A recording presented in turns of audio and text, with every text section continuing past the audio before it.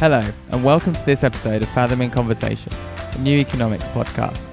This is brought to you by Fathom Consulting, an independent research consultancy specialising in macroeconomics, geopolitics, and financial markets.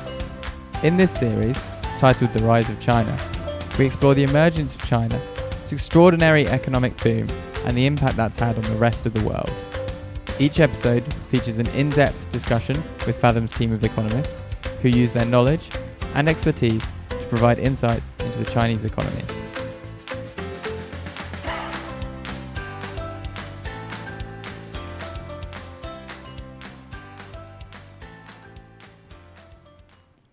Episode 8, China, Ready for a Diet.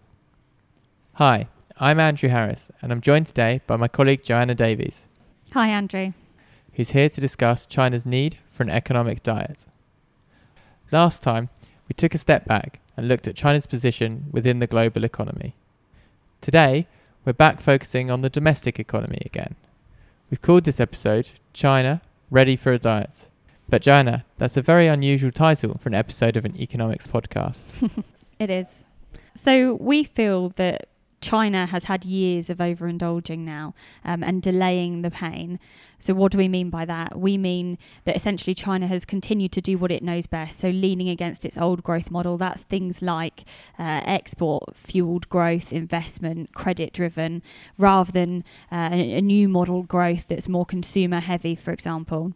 The problem with that, and the reason we say it's overindulging, is because that growth tactic is losing both steam and favour. So steam, what we mean is bang for its buck, just the sheer amount of investment going in is returning less in terms of GDP. And favour, what we mean is the push that we've seen against the rising tide of globalisation. So that's been expressed in things like Brexit and also the election of Donald Trump, whose campaign contained an incredible amount of anti-China rhetoric. So if I were President of the United States, and I was sitting in the Oval Office, looking for signs that China might, at last, be moving away from this old growth model, how could I go about that? Is there some kind of measure or indicator that I could be looking at? Yeah, so we've created a measure for exactly that reason. That's called our China Growth Strategy, our CGS for short, and it contains 4 different metrics which essentially focus on whether China's managing to rebalance externally. So what's it exporting? Is it exporting the right type of good? So for example, we look at high-end goods, which is part of what China's trying to pursue more recently. We also look at internal rebalancing, so is there more consumer-driven growth rather than old model like investment? And we also look in terms of financial rebalancing.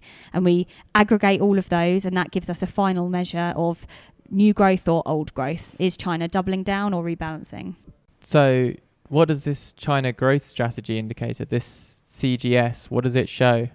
Well, China isn't moving in the right direction. It's doubling down again in response to weakening growth. But I think what's really interesting is just drawing on the 08-09 episode. So I think it's widely accepted now that China doubled down at that point in time, opened the credit taps, fueling an investment splurge so large that growth slowed only momentarily. And in doing so, it meant that China managed to avoid the economic recession, the downturn that most other economies experienced at that time. But what it did is added to the excesses in China's economy and its high debt to GDP ratio. So shortly after, China tried to rebalance, so reining back on some of the shadow financing that had been set loose. Problem being, China's economy then slowed. So then they start to double it down again. And that's resulted in something that we call China's hokey-cokey approach to reform. So sort of on, off, in, out. And we've written about that in our newsletter. Yeah, so this hokey-cokey approach that you've described, it's a bit like every time someone goes on a diet. So you know, they've committed to eating healthy, but they're walking down the road and they see a chicken shop or a nice pizza parlour and they think, oh, I could go in and get myself a quick dinner. And they go in and, of course, they don't do themselves any good. So they eat the unhealthy food and then they don't go on the diet. And that's the kind of analogy that you're alluding to with this hokey-cokey approach to rebalancing. So I guess the natural question stemming from this is, has any other economy successfully gone through this process of rebalancing, going on the diet, and come through to the other end of that? Yeah, but it's a case of there's no gain without pain, just sort of returning back to the whole dieting and fitness analogy. So we've looked at a collection of emerging market economies that have managed to rebalance. And not only does growth suffer in the immediate aftermath of that rebalancing, but also even after that initial impact, growth tends to be on average around 1.5 percentage points weaker than prior to that period. So given that you'll have lower growth and you'll have to go through the pain of rebalancing, going on this diet, what ultimately is the advantage of doing that? So actually that's a really good question, and I think there's probably a couple of answers to that. So one is that by doing this difficult transition, at least they managed to avoid a credit crisis, which would ultimately result in more pain, at least in the short term, so in the form of a recession or something perhaps.